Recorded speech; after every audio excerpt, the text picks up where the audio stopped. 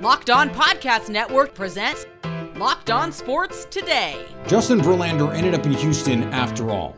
Why did it seem like that was the plan all along? Also, the Orioles actually added at the trade deadline, and this may have been a sneaky good deadline for the Padres. I'm Peter Bukowski, starting your day with the can't-miss stories and biggest debates in sports. You're Locked On Sports Today. Searching all major sports. Found. Let's start with the biggest story. There were rumors of Houston, New York, LA, Baltimore, even Cincinnati and San Diego. Where would Justin Verlander end up? Locked On's Jeff Carr was joined by Locked On Astros host Eric Heisman, who believes Houston was the plan all along. Eric, when you saw this deal go down, what was your immediate reaction? Well, we've been hearing about it for the past few days, and it was just a matter of would the Astros give up Drew Gilbert.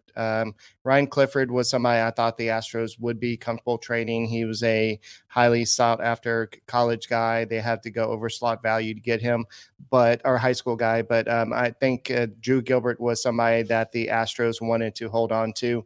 And so I think the owner probably had to get involved because he had a good relationship with Justin Verlander. And so I think that after seeing everything that's happened, you saw the Rangers get better, you saw the Angels get better, you saw the Rays get better, and you heard Dusty Baker's comments before yesterday's game. He said it's a little bit disheartening to see all the other teams getting better, and we're just trying to go out there and just try to win ball games and try to do the best job we can. So I was shocked with how much they had to give up. I think that those two players was a big haul for the Mets. They did a great job there. I think a big part of all of the rumors that happened, and we saw basically a saga of rumors depending on who you follow on social media of the Astros are the favorites. So the Astros had a deal in place and then it fell through and okay, maybe they're still the favorites. And I think at the end of the day, the biggest part of this negotiation was who would Justin Verlander waive his no trade clause for? And I think that it's hard for me to really understand any point other than he was waiving it just for the Houston Astros. Right. I think that he really wanted to stay in Houston, and I think Jim Crane wanted him to stay in Houston, but you can't turn away $43 million per season at his age. And he at that time, he probably thought the Mets were going to be a winning franchise. They were going out there, getting all his players, spending all the money. Steve Cohen, he's going to go out there and do what it takes, but they just fell flat on their face this year. Then he was probably a little bit upset that Max Scherzer opted out and got traded to the Rangers. And so he didn't want to be, he's not playing baseball. Yes, I'm sure he wants to hit some milestones, but he also wants to win World Series. He got comfortable doing it with the Astros, going to the World Series all the time. And so he doesn't want to play on a team that doesn't have that goal. And then once the Mets started that fire sale, I think that yes, they would like to keep Justin Verlander around to have that ace, to have somebody to their free agents be like, oh, Justin Verlander's on team. Yeah, let's go play there. But at the same time, Justin Verlander had other ideas. I think when you look at this deal, it really puts them high up in the AL West. When you look at the rest of the division, when you look at the rest of the American League, who is the team that most worries you now, knowing that you've got your ace back? And starting pitching has been a relative strength for the Astros most of the year. Right. Yeah, I know that they've had some losses. Luis Garcia out with Tommy John. You had Lance McCullers pretty much out the whole season. Jose Urquidy has been out for most of the season. Even when he pitched, he wasn't that great. He's about to rejoin the rotation right now, and they're going to go with the 6-man rotation. But you've had to count on a lot of rookies this year. JP France has a 2.85 ERA. He's impressing everybody. I don't think anybody expected production from Brandon Belak. And then Hunter Brown, I'm not going to say he's taken a step backwards, but I think that bringing Justin Verlander back, that's Hunter Brown's idol. So to bring him back to the Houston Astros, I think that's going to kind of invigorate him a little bit. They pitched the same. He emulated his pitching style off of Verlander. So I think this is going to kind of bring other life to this team. That I'm not saying that they've been stagnant or they're in some type of World Series hangover, but when you don't have a player like Justin Verlander on the team, it shows. And like he's very vocal out there, and he's very much a team leader. So the Astros had to get this done, and I think that Jim Crane was like, Dana Brown, just do what it takes. Let's get it done. Stay up to date all year on the Houston Astros by subscribing to Locked On Sports Today and Locked On Astros on your favorite podcast app and on YouTube. Thanks for making Locked On Sports Today your first listen. Coming up, the Baltimore Orioles added, you heard me right. Before we get to that, the Marlins brought in some power at the deadline. Take your first swing at betting Major League Baseball at FanDuel and get 10 times your first bet amount back in bonus bets. That's up to $200. That's right, just bet $20 and you'll land $200 in bonus bets, win or lose. That's $200 you can spend betting everything from the money line to the point total to who you think is going to hit the first home run. The Baltimore Orioles, slight underdogs on the road against the Toronto Blue Jays. FanDuel has the Orioles money line plus 110 for the Wednesday night tilt. Of course, you can also combine multiple prop bets in a single game for a bigger payout with FanDuel's same game parlay. All on an app that's safe, secure, and super easy to use. Plus, when you win, you get paid instantly. There's no better place to bet on Major League Baseball than FanDuel, America's #1 sportsbook. So sign up today and visit FanDuel.com/lockedon to get up to $200 back in bonus bets. That's FanDuel.com/lockedon. FanDuel, official partner of Major League Baseball. Now, here's what you need to be locked on today. The Miami Marlins prioritized power bats this deadline day. The Marlins have prioritized some power.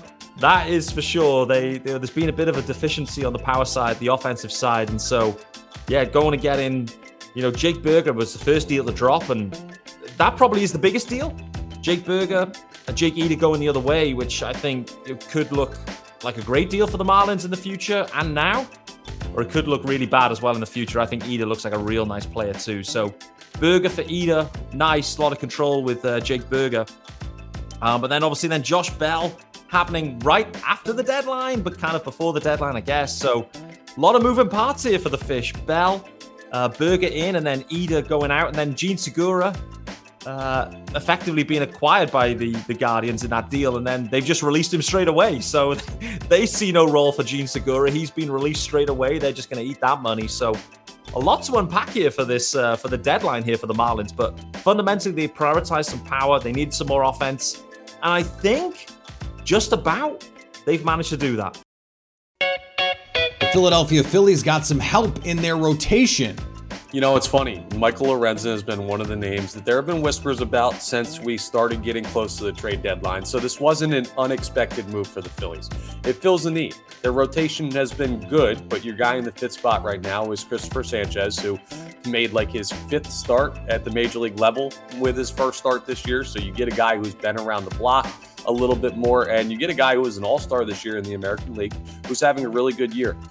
The return as far as Hao-Yu Lee, who's their number 5 prospect, it looks like it might be a little bit high, but I can't be upset at the trade. You're contending, and trading a 20-year-old at high A ball is not going to kill this team, next year's team, or the team for the next 5 years. So I like it largely. The St. Louis Cardinals position themselves to build for the future.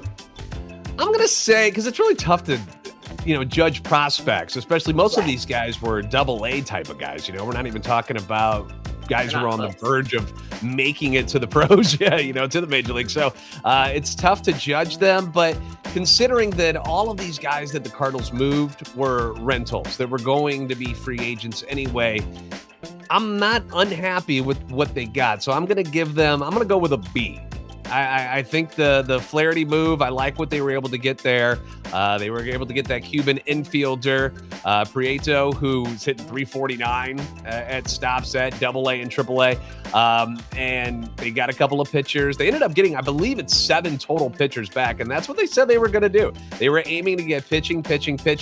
Got a couple of infielders, got a young catcher as well in the Genesis Cabrera deal with Toronto. So they brought in a haul that is going to replenish their prospect system. And the idea is that you combine these prospects along with what you do in free agency this offseason, where the Cardinals are going to have to spend some money to fill out this rotation. And somehow, some way, you're going to combine those to put a winning team on the field in 2024.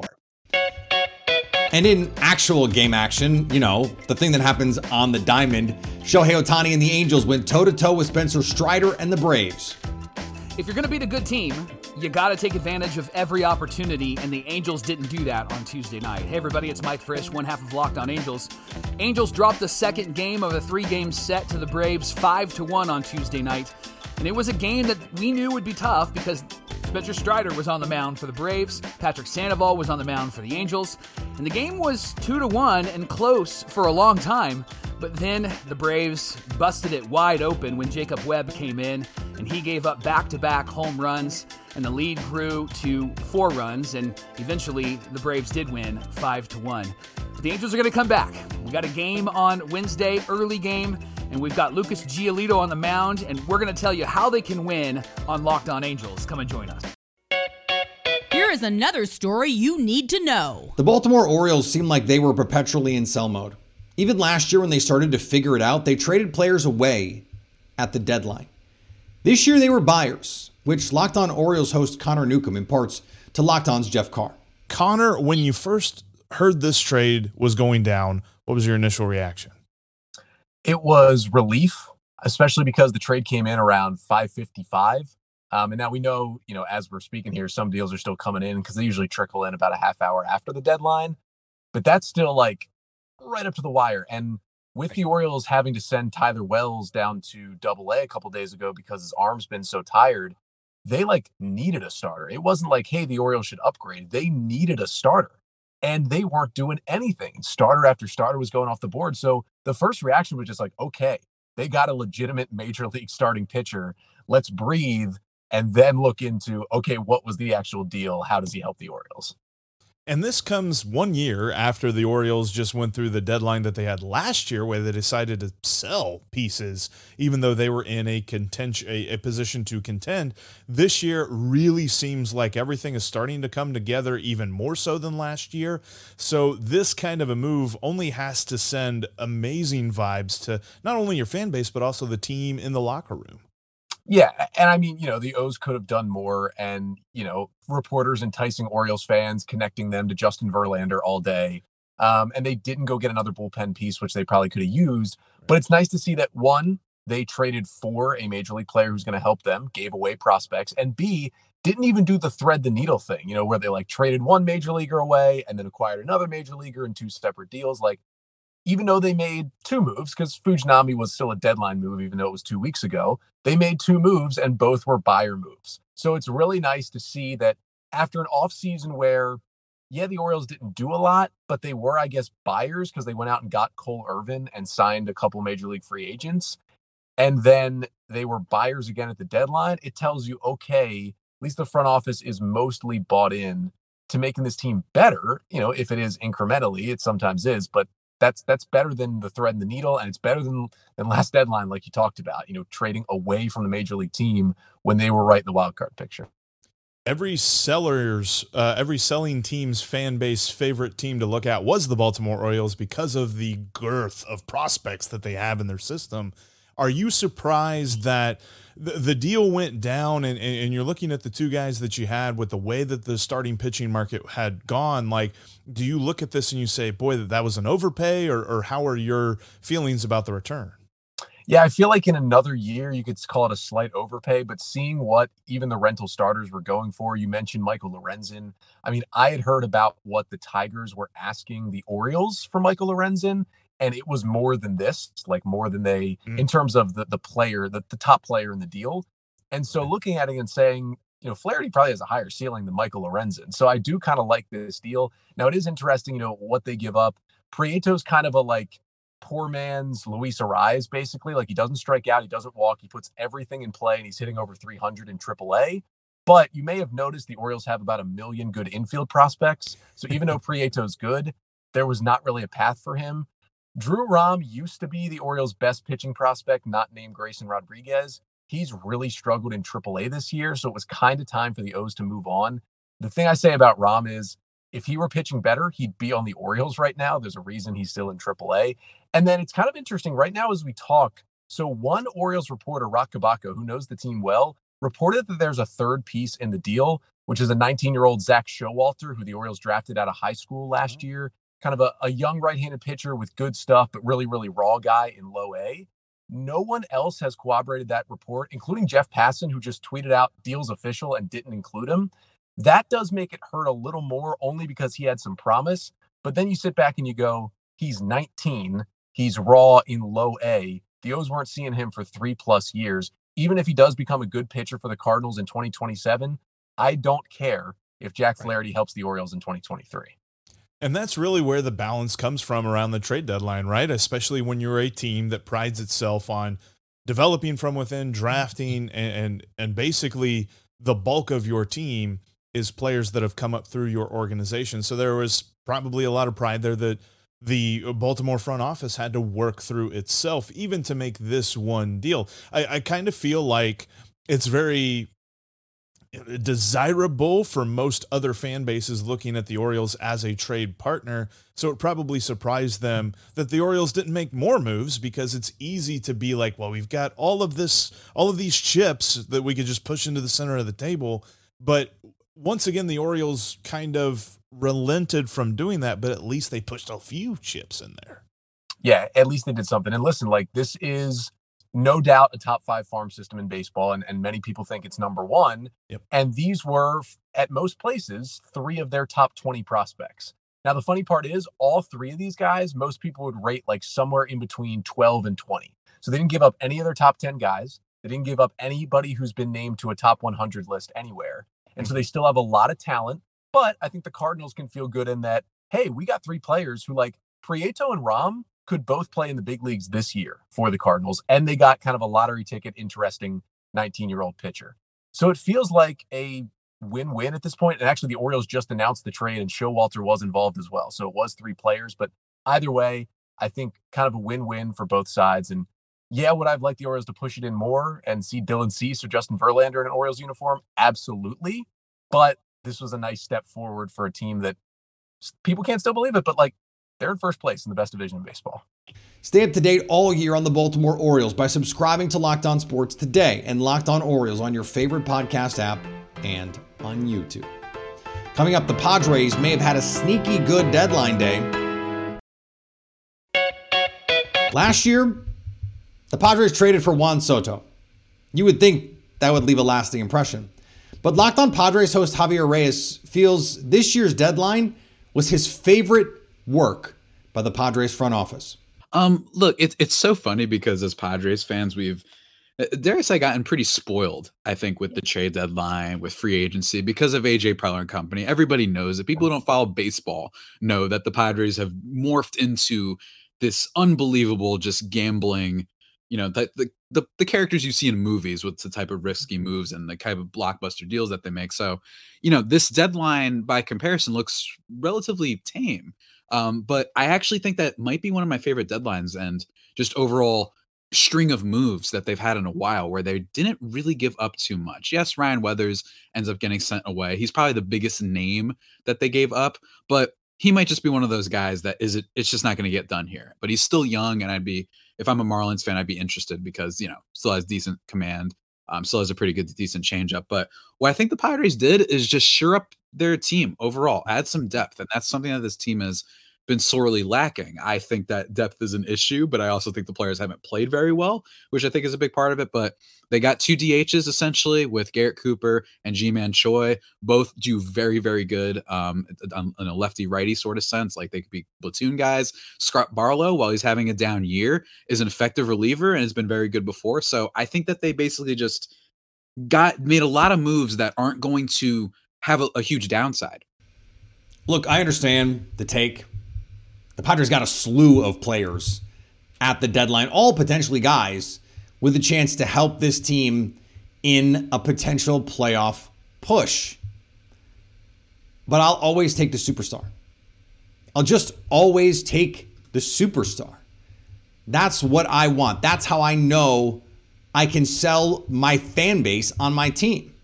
So, okay, I get it. If you want to get into the nuance, the baseball takes, the needs were this and they've did this. My job as a GM, my job as a GM is to stay employed. That's my first job. And you know how I stay employed? I trade for a superstar. I trade for arguably the best player in the game. That's what I do. What do you do? So that's where I'm always going to land. I understand the nuanced cases for adding a host of players to your team to make it better. I'm just not going to get excited about it. Do I have to? Do I have to? I don't have to, right? I don't have to. And finally, the Detroit Tigers and Los Angeles Dodgers had a deal in place for Tigers ace Eduardo Rodriguez. Then Erod nixed it. In fact, just before Tuesday's deadline, Rodriguez invoked his 10-team no-trade clause that included the Dodgers of all team. No comment was given as to the specific reasoning behind refusing the deal, but the Tigers and Dodgers did agree on a trade package before learning of the block. The left-handed Rodriguez can opt out of his $77 million 5-year deal after this season to become a free agent, which made his trade value tenuous for some teams. As for Detroit, they're looking at the glass half full. Tigers general manager Scott Harris said, "We're excited to get Eduardo back. He sent a very strong message that he likes it here." Or he just doesn't want to go there. Maybe both. Thanks for making Locked On Sports today your first listen. Now go find your favorite team's Locked On podcast and make them your second listen. Coming up tomorrow, who's already hurting at NFL training camp? So at least until tomorrow, stay locked on sports today.